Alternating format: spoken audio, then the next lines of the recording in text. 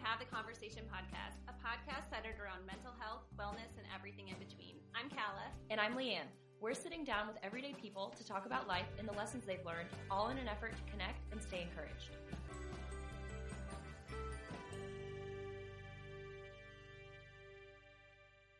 You've seen them on TV, in movies, and like us, you've probably had a preconceived notion of what they're all about. That's right. We're talking about hypnotists. In an effort to understand and gauge our own intrigue, we thought it was time to go to the source and get familiar with what exactly hypnosis is. Doug Sands, a clinical hypnotist, took time to join us this week to explain all things hypnosis, neuroplasticity, and just how amazing our brains actually are. After the episode, be sure to check out htcpod.com/episodes for more information and ways you can connect with Doug.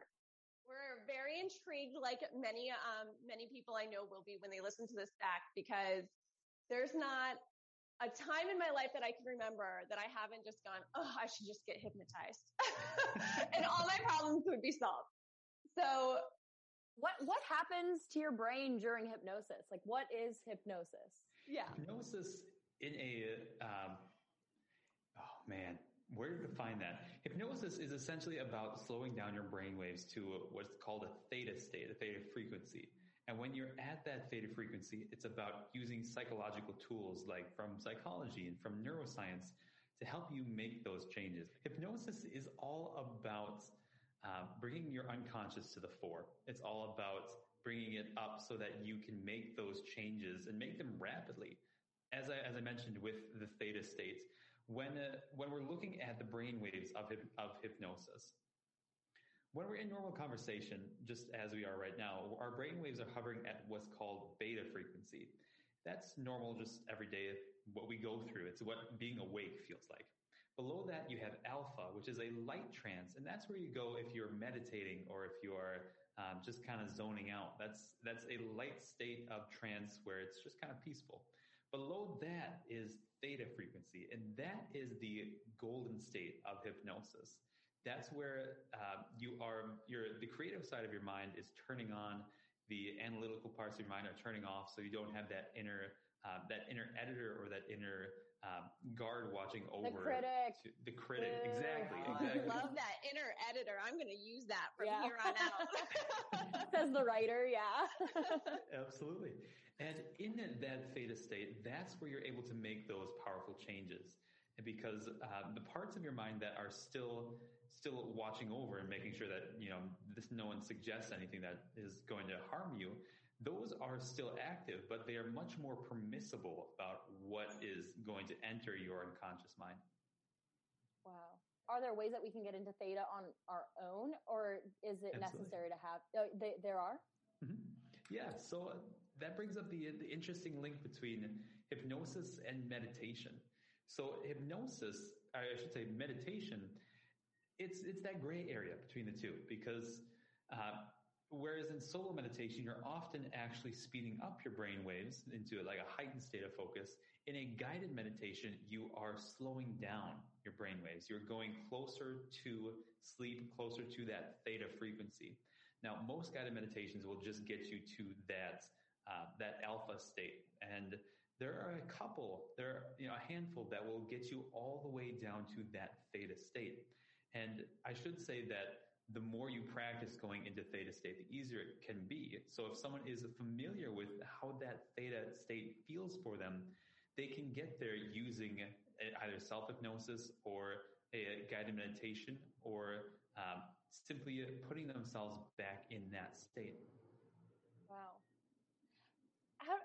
How did you discover this? That how long did it take? I was going to say. Okay, let's hear your. My own story it's a little bit unique. I don't think there are many people who grow up thinking, I'm going to be a hypnotist. And that certainly wasn't my case. That's what I was so curious about. Did you know at age 8 that this is what you want? No, I'd never even heard of hypnosis at that point. I was in college trying to find out what on earth I wanted to do with my life. And I ended up going across the country to Maine to go hike in the mountains and just work some seasonal jobs. And I was still trying to figure out my own anxiety, my own depression. And it came down to a pretty dramatic turning point in my life. I got lost on a hike in a blizzard. And that was the moment I decided I couldn't keep living life as I was doing. I couldn't keep waiting for for someone else to fix my anxiety, to fix my depression. Were you by yourself? Come again? Were you by yourself? I was by myself. I got off trail and I was following a river. I ended up following that river all the way back to the highway. So it was a very long day, very long night for me, but made it back. And when I got back, I thought things would just be back to normal, but my anxiety was so high. I was literally shaking for about a week afterwards. And that's when I discovered meditation, just as a way, first of all, to calm myself, to get back to living, essentially. And I fell in love with meditation.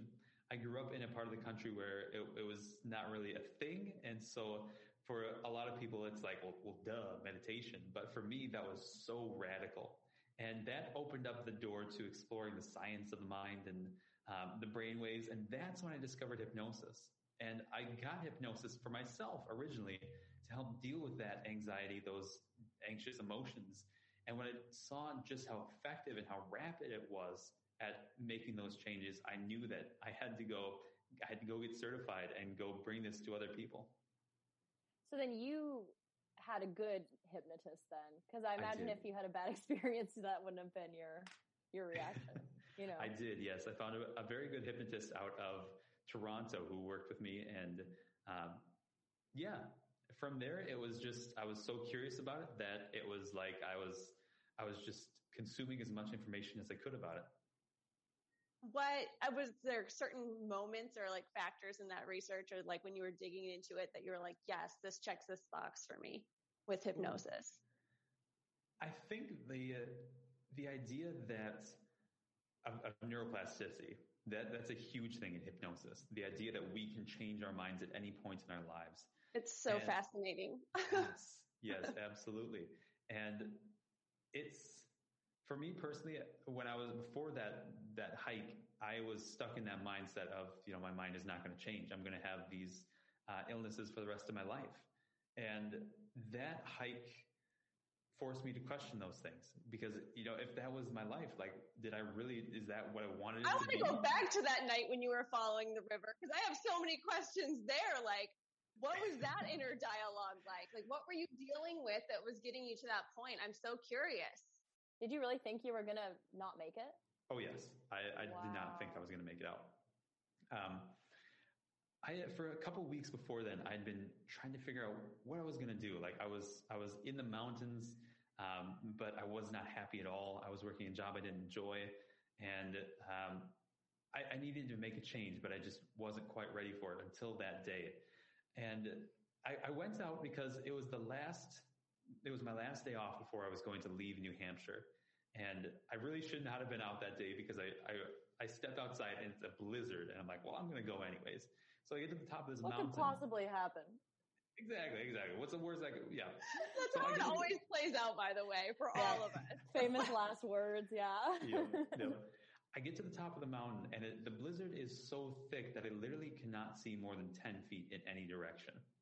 And so I'm going on this ridgeline, and I'm looking for a turnoff to my left, and I must have missed it, because I followed what I thought was the turnoff, and it turned out to be completely wrong. But by the time I realized I was off trail, I was so far out of the way that there was no way to hike back up. And so I just had to keep pushing through, and I thought, I'm going to stumble upon something soon. And I thought that at 2 o'clock and 3 o'clock and 4 o'clock and 5 o'clock rolls around, and it's getting dark. I am soaked to the bone because it was starting to snow, and my heat was melting the snow as it landed on my jacket. And so I knew that if I hunkered down, I was going to freeze. And so I just had to keep pushing, and I was following this stream, hoping that at every bend, every turn, I was going to see something that would indicate where I am, or it would show there's the highway. I'm getting close. Nothing at all. And finally, it was like 7 o'clock. It completely turned dark. I had only my headlamp to light the way. And having grown up in a part of the country where there aren't a lot of city lights, I was used to the dark, but not this level of dark. It was pitch black. I mean, as dark as you can imagine. I could not see anything outside of that headlamp. And I climbed up this hill, and I slid back down, and I did that 2 or 3 times because it was so steep. And at the third time, I remember just putting my face in the snow and giving up.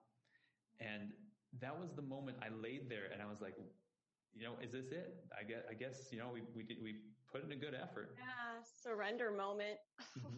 And it wasn't that moment it wasn't like a thought of, my future kids or family or whatever. It was nothing hallmark like that. It was the weird thought that they weren't going to find my body until spring.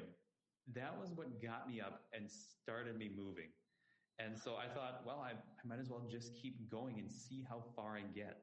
And eventually I trudged my way all the way back to a cross-country trail, which led to the highway. Oh my gosh. Oh my, that's a movie in itself, yeah. that whole moment. My gosh. So you get to the highway. Did you have to flag someone down? Like, what was happening there? It was a 4-lane highway. And so I was like, I'm not sure anyone's going to stop for me. I ended up following there was a cross-country trail that followed the highway back down to the parking lot. It was still like another 5 miles that I had to trudge. But by the time I got back to my car, I was so deadbeat exhausted. And I got to the parking lot and I had this moment. I almost broke down again because I thought my car had been stolen. I couldn't find it. Gosh. And it was because it snowed so much that day. The snowplows piled up all the snow right in front of my car. So I just had to look for it. But that was a whole experience for sure. Yeah. Pretty profound, I would think, because I can only imagine the whole time you're walking, you're like just having like an internal struggle of yes. whatever your issues are in your life, right?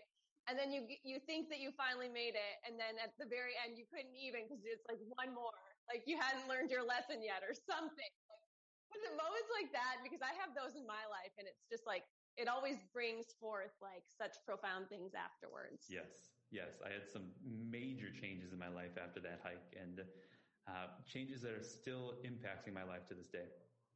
What was the first change you made? Oh, man. Or I guess the biggest change would have been meditation, I'm assuming. Yes. Meditation and then hypnosis were the biggest changes that came out of that. The first change I ever made after that was giving up on a dream of mine. I'd been dreaming for so long of being a fiction author, and I attached my sense of purpose to that rather than letting it be something that would be an accomplishment. It was like do or die. Like either I had to be a writer or I don't know what my purpose was.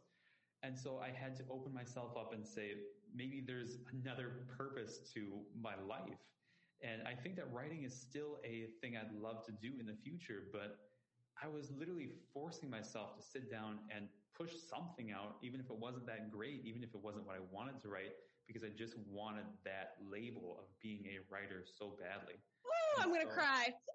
Like you are like saying everything that is my life right now. So that's really, I understand it. Yes.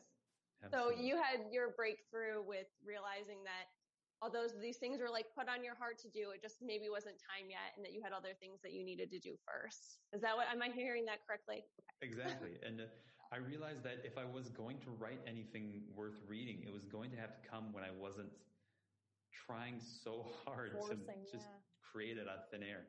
It was going to have to come when I had the mental clarity, the mental space to allow it to happen. God, that's a lot of reality on that mountain for you to come to that conclusion. I feel like it was so real, it just knocked the fiction out of you. Yeah, seriously. Yeah. Do you see yourself? I'm pretty talented with drawing and painting, and it's something that I did higher levels of classes for, but it's something that always felt very much like a chore for me. So I do have to like make myself do it, and I used to feel a lot of guilt for that as well. But Calla, I was telling Calla about this book called Design Your Own Life, and it just talks about how you can have multiple things that you place your focus into, and it doesn't just have to be one thing. And there are also times in life for those talents to get brought out of you. So that was kind of like what helped give me peace to be like, okay, maybe art will be like a retired Leanne thing. And right now I'll just do what I'm doing. You know what I mean? Absolutely. over time, I've realized that there are so many different seasons of life, and that I thought when I was slightly, less young than I am now, I thought that I had to have it done immediately. I had to get it all done and have it all figured out. And life clearly doesn't work that way. So I do understand that feeling that perhaps writing is not meant for me at this stage of my life. Maybe it's not even meant for me at before 50. I don't know. Maybe it's, as you said, a retired thing. Or maybe, I don't know, maybe I'm not a writer at all. Maybe that was a dream that I pursued that led me to something else. I want to go back to the meditation that led to the hypnosis. So what was your first experience with meditation? Like, did you find an app or hear from a friend? I tried an app. I used Headspace, and I fell in love with it. And meditation for me was a very scary experience at first, because it was the first time I'd ever sat with my own thoughts. And having had anxiety and depression, it was a very frightening place to be in my own mind. And if I hadn't been so desperate for a solution, I think I might have given it up. And using Headspace, even just for like a couple minutes every day, that was all I could handle. I couldn't handle anymore, because I would freak out. My heart would start racing, thinking that something terrible was about to happen. And over time, as I was using that app, I increased that to 10 minutes and then to 20 minutes. And it became such a grounding part of my day that I'm not sure what would have happened without it. I've noticed such a huge difference in when we got locked down the first time. I obviously couldn't go to work. Nobody could go to work anymore. So my schedule was pretty wide open. And I had always struggled with trying to get as much sleep as possible. I love sleep. I'm like very much like I just love, like I would sleep all day long. But I thought like the more sleep I got, the more rested I would be for the day. And so I'd press snooze. I was like a chronic snoozer. But now, like when we got in lockdown, I started practicing meditation, because I was like, well, like I have all this time. I need to do something to better myself. And I've heard on all these health podcasts about the benefits of meditation. But like you, I mean, it was really hard for me and kind of scary and boring, to be honest, to just sit there and like, what am I going to think about? Like, we're so overstimulated. It just wasn't an attractive thing. So it took a while for me to do it. But now, after having practiced, I wake up extra early so that I can meditate first thing in the morning. And it has completely like rewired my brain for the day. Like I feel fully prepared, even though I'm technically getting less sleep than I used to. And don't you feel too, like in situations throughout the day, you're able to pause more when you have like set that intention early, especially first thing in the morning, to like really like set the tone of the day. I think that's so interesting how you can just kind of go back into that. For a while, when I was learning self-hypnosis the very first time, I substituted self-hypnosis for my meditation practice. They feel kind of similar. Are they different? I was going to say, yeah, they are different. The mental muscles that you use for each are a little bit different. So in solo meditation, you are just focusing on something. You are allowing your mind to speed up, to slow down, to do whatever it does, as long as you return back to that focus. When you are in self-hypnosis, you are typically doing it for a goal. You are doing it to increase your confidence, or, I don't know, relax, or whatever it may be. There are different intentions. And so your mind can be going in different places. When you're in solo meditation, oftentimes your mind is speeding up. You're going into that gamma state that is above that beta frequency. Whereas in self-hypnosis, you are almost always going down the scale. And I was noticing that without that meditation to start my day, I was not getting that focus anymore. I was still feeling, fine with that bit of relaxation in the morning, but I was not getting the clarity that really came out of meditation in the first place. So it's something I also had to build back into my schedule as well. Mm-hmm. So you do hypnosis and meditation. You think both of them are equally useful, I guess? I do, yes. Actually, my morning routine now is to do 20 minutes of meditation and then about 15 minutes of self-hypnosis. So what is self-hypnosis really like? Walk me through it. How do you start? Like, I need the whole rundown. So self-hypnosis is actually more complicated than hypnosis with a hypnotist, because you have to be both the hypnotist and the person being hypnotized. It's an interesting balance. And so it took me a while to really master it, I guess, if you can say it. But personally, it looks like you're sitting on your meditation cushion or chair or whatever, and you are intentionally putting yourself into that hypnotic state.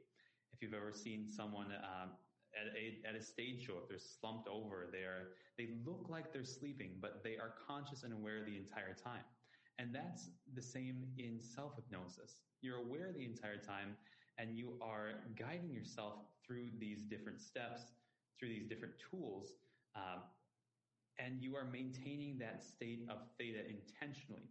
Then I'm guiding myself through visualizations and other different techniques from psychology to make those changes that I want to focus on for that day. And then I bring myself out, I make sure that the changes are installed, and that's pretty much it.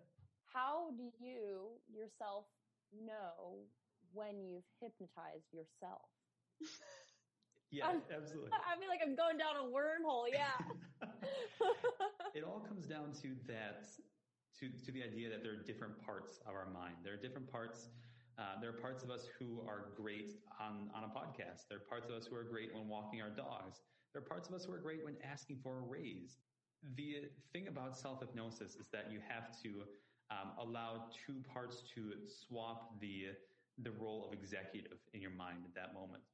And so while your body will be feeling fully relaxed and you'll be feeling these sensations from the changes you're making intentionally, there's still going to be a part of yourself that's out of hypnosis that is at least aware enough to give yourself instructions. And you can do this with other people in regular hypnosis. You can tap into that. Yes, absolutely. Oh my gosh, that's sorcery. How dare you? That's so wild to me. So you have this breakdown and you start to bring yourself back to a place where you're feeling good, and you found this passion with neuroplasticity, and you start reading into hypnosis. How do you go from reading about it to learning how to actually do it? I know you said that you started to do it to yourself. Who was the first person that you were able to do this for? Oh, the very first person I hypnotized. I want to say it was another hypnotist. I think that I had been... Like in a class setting? Yes, like in a class setting. And so I had been learning it via podcasts and via online resources for a couple of months at that point. And then I went to the HypnoThoughts. It's a conference which, of course, happens in Vegas. Why not? It's the biggest conference of hypnotists, at least in North America, I think in the entire world. But HypnoThoughts... What weekend is that? I want to go on that weekend. It's the first weekend of August, actually. And this conference was the first time I'd actually met another hypnotist.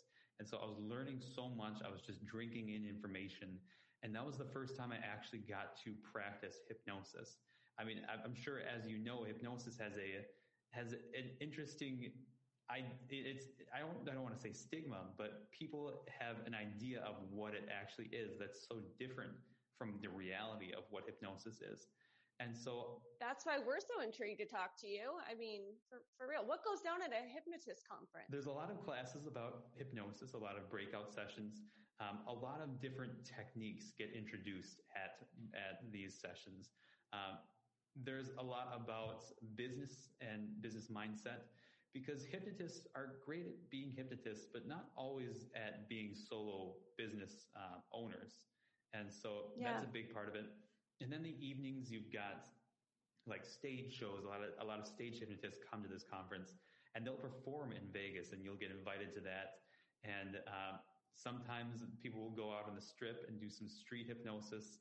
And it's just connecting with other hypnotists and making some great connections that way, because with so few hypnotists in like a local area, it's kind of hard to meet in person unless there's a conference setting. Yeah, no, that's so neat. I literally didn't know anything like that existed. That's so cool. Absolutely. So you said you guys discussed different techniques So there are more than just everyone. You said there's that stigma of the watch and you are getting sleepy. So what are some techniques that you use that work for your clients? Yeah. So the idea of the swinging watch, it's outdated for one. I don't know any hypnotist who actually swings a watch, but that it's called an induction, and that's the most common idea that people have of putting someone in hypnosis. An induction is simply helping a person to get to that theta state. You can do that with language patterns. You can do that with guided visualizations. You can also do that with kinesthetic things, kinesthetic body movement type things. Those different types of inductions have some very nuanced layers to them. And so oftentimes at these conferences, you're learning very specific types of inductions. And the rest of it is often about learning actual change. Change works because when your mind is in that theta state, you can speak to it directly. You can give it direct suggestion, and that's a very powerful way to make changes. But it's also very effective to use tools like visualization, tools like feeling states, because in hypnosis, the creative side of your mind, that side that speaks in images and feelings, that's the side that's in the executive. And when you speak to that side of your mind in a language that it can understand, in a language of feelings and thoughts and images, that's really what makes that change powerful. And so these techniques are all about translating tools from psychology and neuroscience into standard protocols like visualizations and different ways of communicating that to your brain effectively. Such a gift that you're able to connect all of that for people. It really is. Absolutely. It's been a very rewarding career, I'll say that. What are your highlights so far? Oh gosh. I tell the story often of this guy from California, and just know because I deal with sensitive information, any information is changed, like names and stuff. Sure. So let's call this guy Bill. Bill is a CEO or executive level businessman in California who came to me because he went over the handlebars of his mountain bike, and he was having anxiety about getting back on the bike because he was literally shaking. It was a traumatic experience for him. And so in hypnosis, we went back to that moment of him going over the handlebars, and it was very clear from that moment there was something deeper. There was another issue underlying all that. And so we went back to an earlier memory, a memory that his mind had actually blocked out because it was trying to protect him. It was that memory of his first time on a bike. He got on the bike and one of his training wheels was not securely attached and it fell off. And he had that terrifying moment of tipping over and losing complete control. And so unconsciously, his mind learned then and there that bikes are dangerous and that they represent loss of control. And so he actually took up mountain biking in his adult life because he wanted that thrill of facing that loss of control. And when he went over the handlebars, that was that moment that old fear kicked in. And so in hypnosis, we were bringing back resources to that younger self. We were also stripping away that negative emotion, that terror from that old memory, and just keeping the information intact while taking away that emotional response. And when he came out of it, Bill was he was very fuzzy. Let's say it that way. And he went home, and I got a message from him a week later saying things were great. And then a couple months later, he messaged me saying that he couldn't believe what else had changed in his life. Not only was he able to get back on the bike, he was exploring new routes and doing all sorts of crazy stuff with it. He was also taking new business adventures and starting a blog that he'd been dreaming about for quite some time. So when we remove those difficult emotions from our lives, those difficult memories, everything that is built on top of those memories, every coping mechanism, every unconscious habit that we have that is built on top of that, they tend to start to fall away. And that was the case with Bill. He was no longer afraid of the mountain bike, and he was no longer afraid to start these other ventures as well. Oh, that is so cool. It's like another tool to like deal with trauma. It's really neat. Absolutely.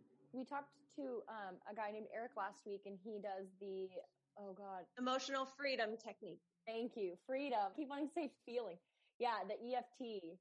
And he said that it works similar to how you're saying hypnosis works, where it takes kind of the negative emotional charge away from the trauma to reprocess it and make your brain okay with it. Is that essentially what you're doing with hypnosis? Absolutely. Absolutely. And EFT and hypnosis, they do work very well together. Hypnosis, I mean, that's not the only thing you can do in hypnosis, but that is a very central part of it. You don't want to remove the memory entirely, because what happens, if, for example, if someone was bit by a dog once and now they are afraid of dogs, if you take away the entire memory, they also lose the learnings that they have from that. And so just with EFT, you take away the negative emotional charge. You allow them to process it as information rather than an emotional experience. So neat that we can do that. I know. It's crazy that a lot of people don't know about it. A lot of people don't know that there is a negative emotional charge along with a lot of the things that have happened to them that are creating these behaviors that are like, just following them into their futures that are holding us back. It's crazy. And just the fact that they can do it themselves. Like they don't need that magic pill to do it. That's what I love about it so much. It's going to somebody that can help you walk through that and treat the root without, I love it. I think it's so neat. Absolutely. Absolutely. I don't know if this is too personal of a question, but the first time you were hypnotized, what was your experience? Absolutely. My experience, I still was not very good at being hypnotized. I say that because it's to fully experience hypnosis, you have to one, let yourself experience go it. There. Yeah. If you're resisting it, it's not going to happen quite as deeply as it should. But the more times that I experienced it, the better I got at going into that deep state. I'd say the first time I got into that deep state, it was an experience very similar to meditation, except I was completely relaxed. I was not focused on any one thing. I was allowing someone else to kind of guide the conversation, the hypnotist. And it was deeply relaxing. It was also deeply therapeutic. Hypnosis, I should say trance of any kind, whether it's in meditation or in hypnosis or anything in between, it is a deeply healing state. Your mind actually shifts into a gear where it starts to heal itself automatically. And so this is, when we sleep, we are passing through different frequencies to heal our body. And in that theta frequency, that is a way you can actually start some changes in your body and start, detoxing, I guess you can say it that way.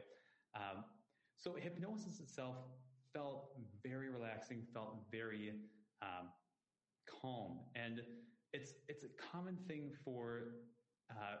to experience what's called time dilation, when you kind of lose track of time in that state. When I came out of it, I thought, 10 minutes had passed, and I looked at the clock and it was 45 minutes. You are so relaxed that you kind of just forget what's going on around you. It sounds ideal. No, you could go for that. Leanne just came back from vacation, so the vacation hangover is so real. I need a good hypnosis right now. So what does your typical client come to see you for? Like, is there like a certain trend, or do you have like a specialty that you help treat? I do. I focus on anxiety relief and weight loss. And those two were both very big in my own life, because anxiety, clearly, yes, but also weight loss. I was using food as my primary coping mechanism for so long. And so those two things, I'm able to help and make some very powerful changes with people. And I should say with weight loss that it's not about convincing their body to burn, I don't know, twice as many calories as they normally do.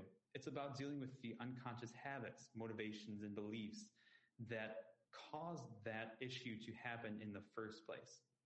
And so I find that I thought those two were very separate at first, but the more I deal with the emotional side of weight loss, the more it's very clear that they are extremely linked. Yeah. If I'm feeling relaxed and great, I'm not like binge eating a bag of Pringles. You know what I mean? Exactly. It's usually when you don't feel good, that's when those bad behaviors kind of crawl out, you know. Oh, that's the truth. So I was on your website, and you have a great intro video. It was like the most relaxing hype video I've ever experienced.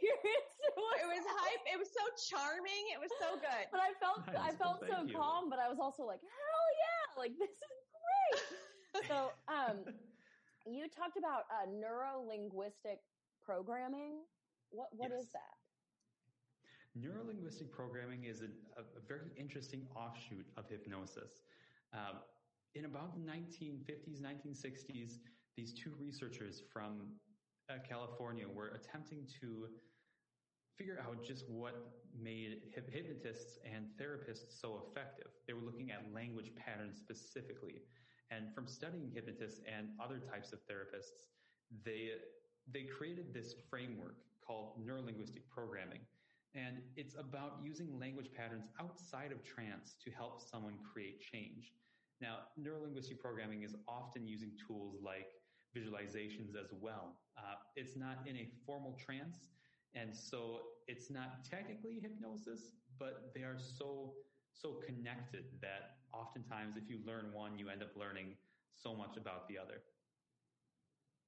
That's so interesting. Did you also bring up acupressure? Yes, I did. So HypnoThoughts, this conference, it brings out a lot of people who are not exactly hypnotists. So people who specialize in NLP, neuro-linguistic programming, people who specialize in acupressure and acupuncture. They also come to conferences like this because there's such an overlap oftentimes between these different modalities.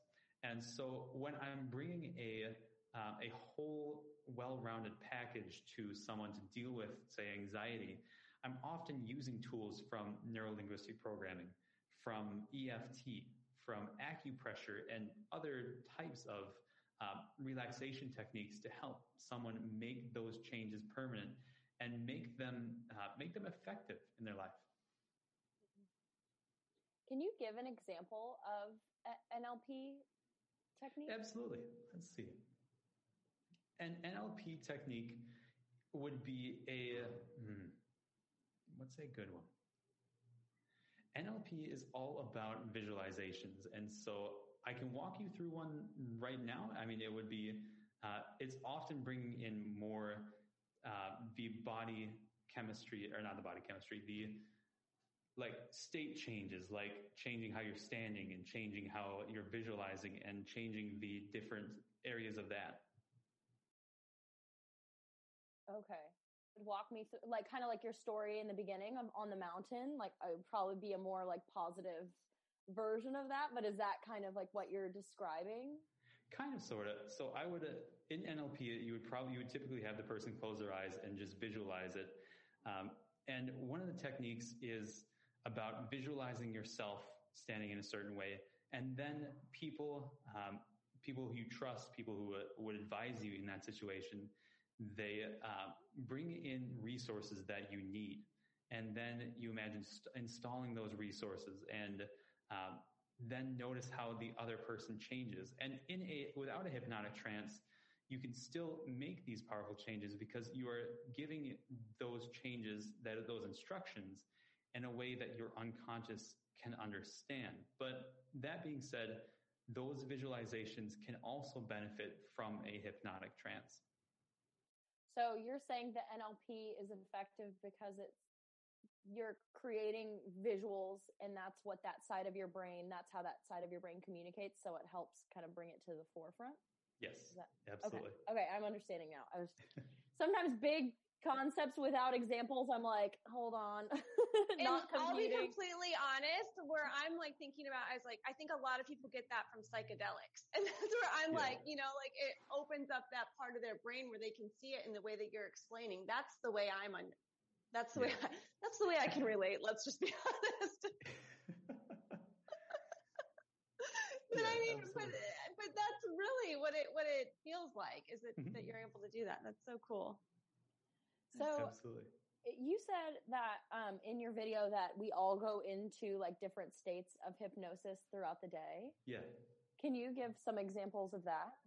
Absolutely. I think it's on average, we go into a state of trance every 7 minutes because we're constantly shifting into that unconscious state, whether we are brushing our teeth or driving our car or doing anything that is so often repeated that it just becomes automatic. Every time perhaps you open up your computer, you go through the same ritual that your mind just kind of checks out. And the reason it does this is because our minds are habit-building machines. You know, back when we were just walking the Sahara trying to survive, that was a very simple way to conserve calories, because your brain is the organ in your body that consumes the most energy. And anytime that your brain can make things easier, can make things simpler, it will do that because it still believes that we have a shortage of calories and we need to preserve every single one of those. But these habits, these moments of trance, they happen oftentimes without us thinking about it. If you've ever been driving a car and you just kind of zone out and zone back in, your unconscious was still driving that car. Otherwise, you know, it's the reason you don't crash. It's the reason you don't hurt yourself when you are zoning out, perhaps in the kitchen or something, or doing shower. Anything, really. It's always the shower. How do I get in here? Yeah. Well, you just don't go. You can stay there for forever because you just think. You do. You go off of those wild thought patterns of whatever it is that is capturing your curiosity, I guess. Exactly. Daydreaming is literally the most common form of trance. And so in hypnosis, we are simply deepening that trance and taking it another step further to create those powerful changes. So are there ways that people, if we are going into these states unknowingly every 7 minutes, are there ways that we can kind of catch it and use those moments to improve our lives in some way? Or is it when you catch it, you fall out of that state of mind? You know sometimes, what I'm saying? Yeah, sometimes the very first times you're probably going to catch it and then realize you're not in that state anymore. But that's that dual mind split that we were talking about in self-hypnosis. The part of you that is still in that moment, and the part of you that says, hey, I am in this moment, and you're observing it. And that, using those moments as a way to improve your life, it's probably not exactly how that would work. I would say you could use those moments to strengthen your trance abilities, so that when you use self-hypnosis or meditation or actual hypnosis, you are using, or you can build up your skill to get back to that state. I'm all about efficiency. So I'm like, if I can be sitting in traffic and hypnotizing myself, sure. that sounds great. So the very first time that you realized, like, oh, I just hypnotized myself, like, what was that like? That was such an eye-opening experience, because I realized halfway through it, I was in hypnosis. I was giving all the same indicators that someone who is deep in hypnosis was giving. And it was that moment that this is what it feels like. It was that realization that I've been doing it for, a couple weeks at that point. And I just finally connected the dots that this is exactly what it's supposed to feel like. Do you use the same, you called it an intro something? An induction. Induction. Do you use the same induction to get yourself there every time? I personally do. Hypnotists benefit from repetition. And when you use the same induction with the client, if they come to see you for 3 sessions, if you use the same induction each time, the brain says, I recognize this pattern. This is where you want me to go with that. And so when I use the same induction for self-hypnosis, I can get to that state much faster than if I was just mixing it up every time. Mm-hmm. Mm-hmm. How do you discover what inductions work for your clients? Like what would be best for them? Yeah, I think this is why so many hypnotists have a full toolbox of inductions, because you're right. There are some that work well for people who can visualize. There's some who work well for people who are more kinesthetic, who like that body movement. There's some people who just want to be kind of talked into a trance. And so if you use an induction and it doesn't quite land, you can always follow it up with a secondary induction. Hypnosis is so flexible. It's as long as you know what you're doing, it's difficult to fail, because you can use each step along the way to help them deepen that trance. So if the induction itself did not go as deep as you expected it to, you simply pull out another induction or another deepener to get them to that state.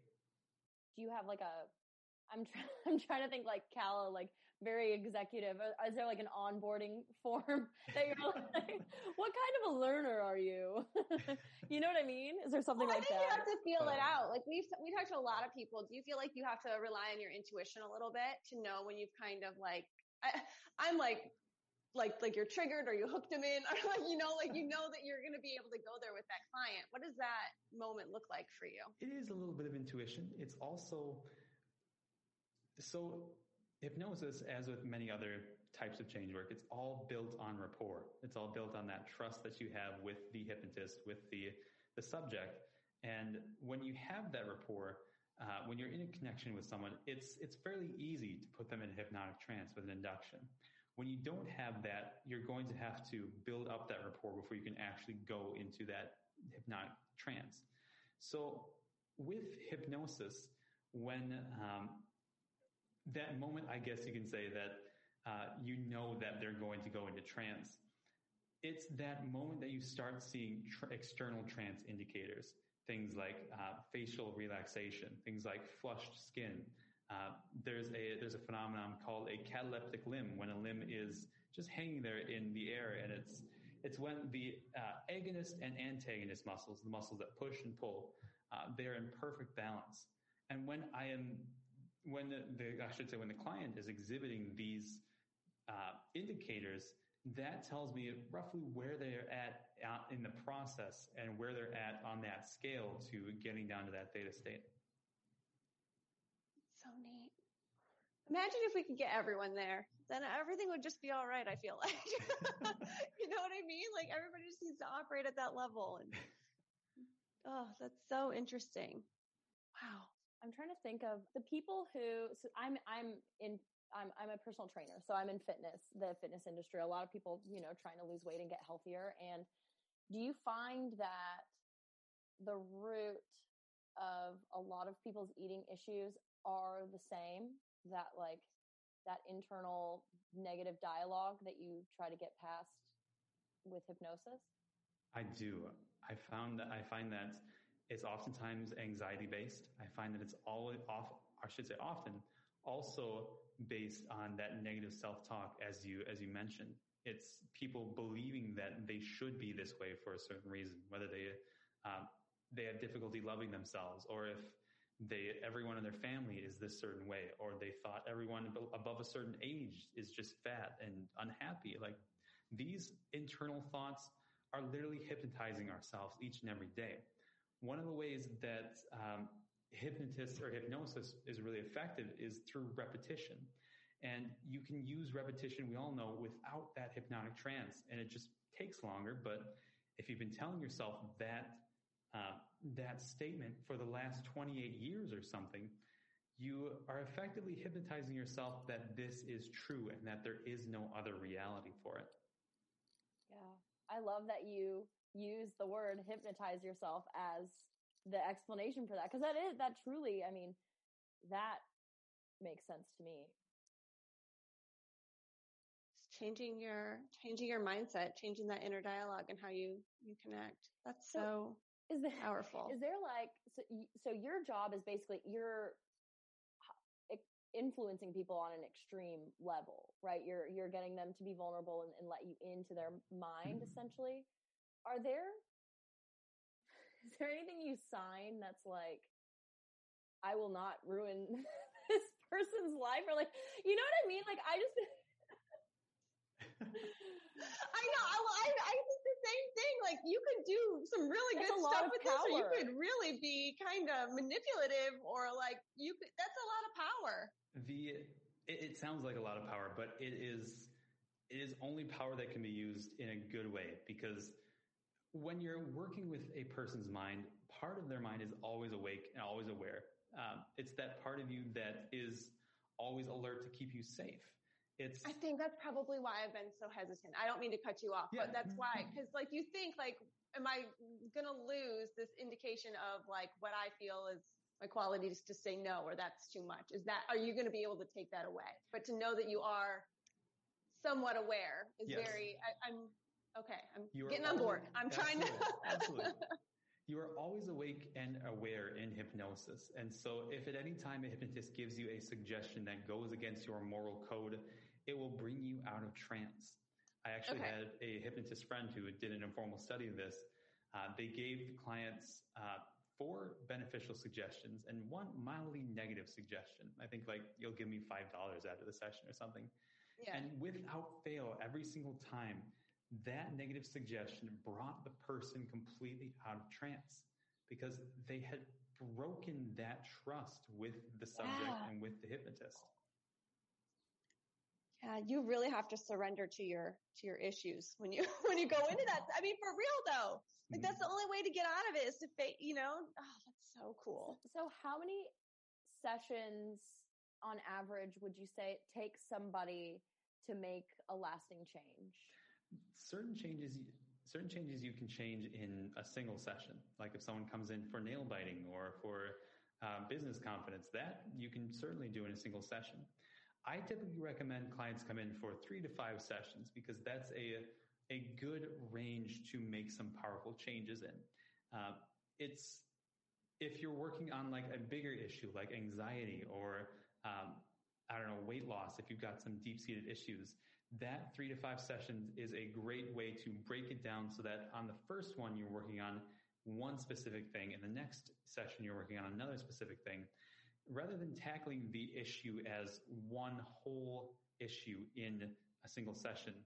You break it down into achievable steps so that they're seeing those wins, those changes after each session, but they are still layering up and building that pyramid, that foundation of that change. I just think it's a neat thing. I'm still skeptical. I am a skeptic, but what do you say to your skeptics, I guess? What do you want them to know? I would say that, there's over 125 years of science behind hypnosis. It's been approved by the British Medical Association, the American Medical Association, and so many others as a legitimate form of treatment. I would say that if you're curious about hypnosis and you just want to experience it, there are so many free hypnosis resources online. I've got so many on my own Instagram channel and YouTube, and that's a great way for someone to experience hypnosis before they actually commit to a session. So my very limited experience with hypnosis, and it's not even for myself, it was like in a movie or something. They basically, I don't remember the movie, but I remember they put them in a trance, and when they said a specific word, oh my God, I just remembered the movie. It was Zoolander. But they put him in a trance and said, when you hear, it was the song, when they hear the song, then you will go into this state of mind. Does that work if you... Potentially. It's called post-hypnotic suggestion. And it does have to be something that you actually want, as we've stated before. So that's a caveat to that. What we often do as hypnotists, we build in post-hypnotic suggestions that bring in a positive feeling state. Perhaps it's like every time they see a color red, part of them is going to feel empowered and amazing. Perhaps every time they enter a certain room or are around a certain person, they're going to feel a certain ego state in charge in that moment. It's all about building up the automatic reaction at that point, making it something that is instant habit, I guess is the best way to say it, so that you feel that way and you are ready for that state when it does come up in the future.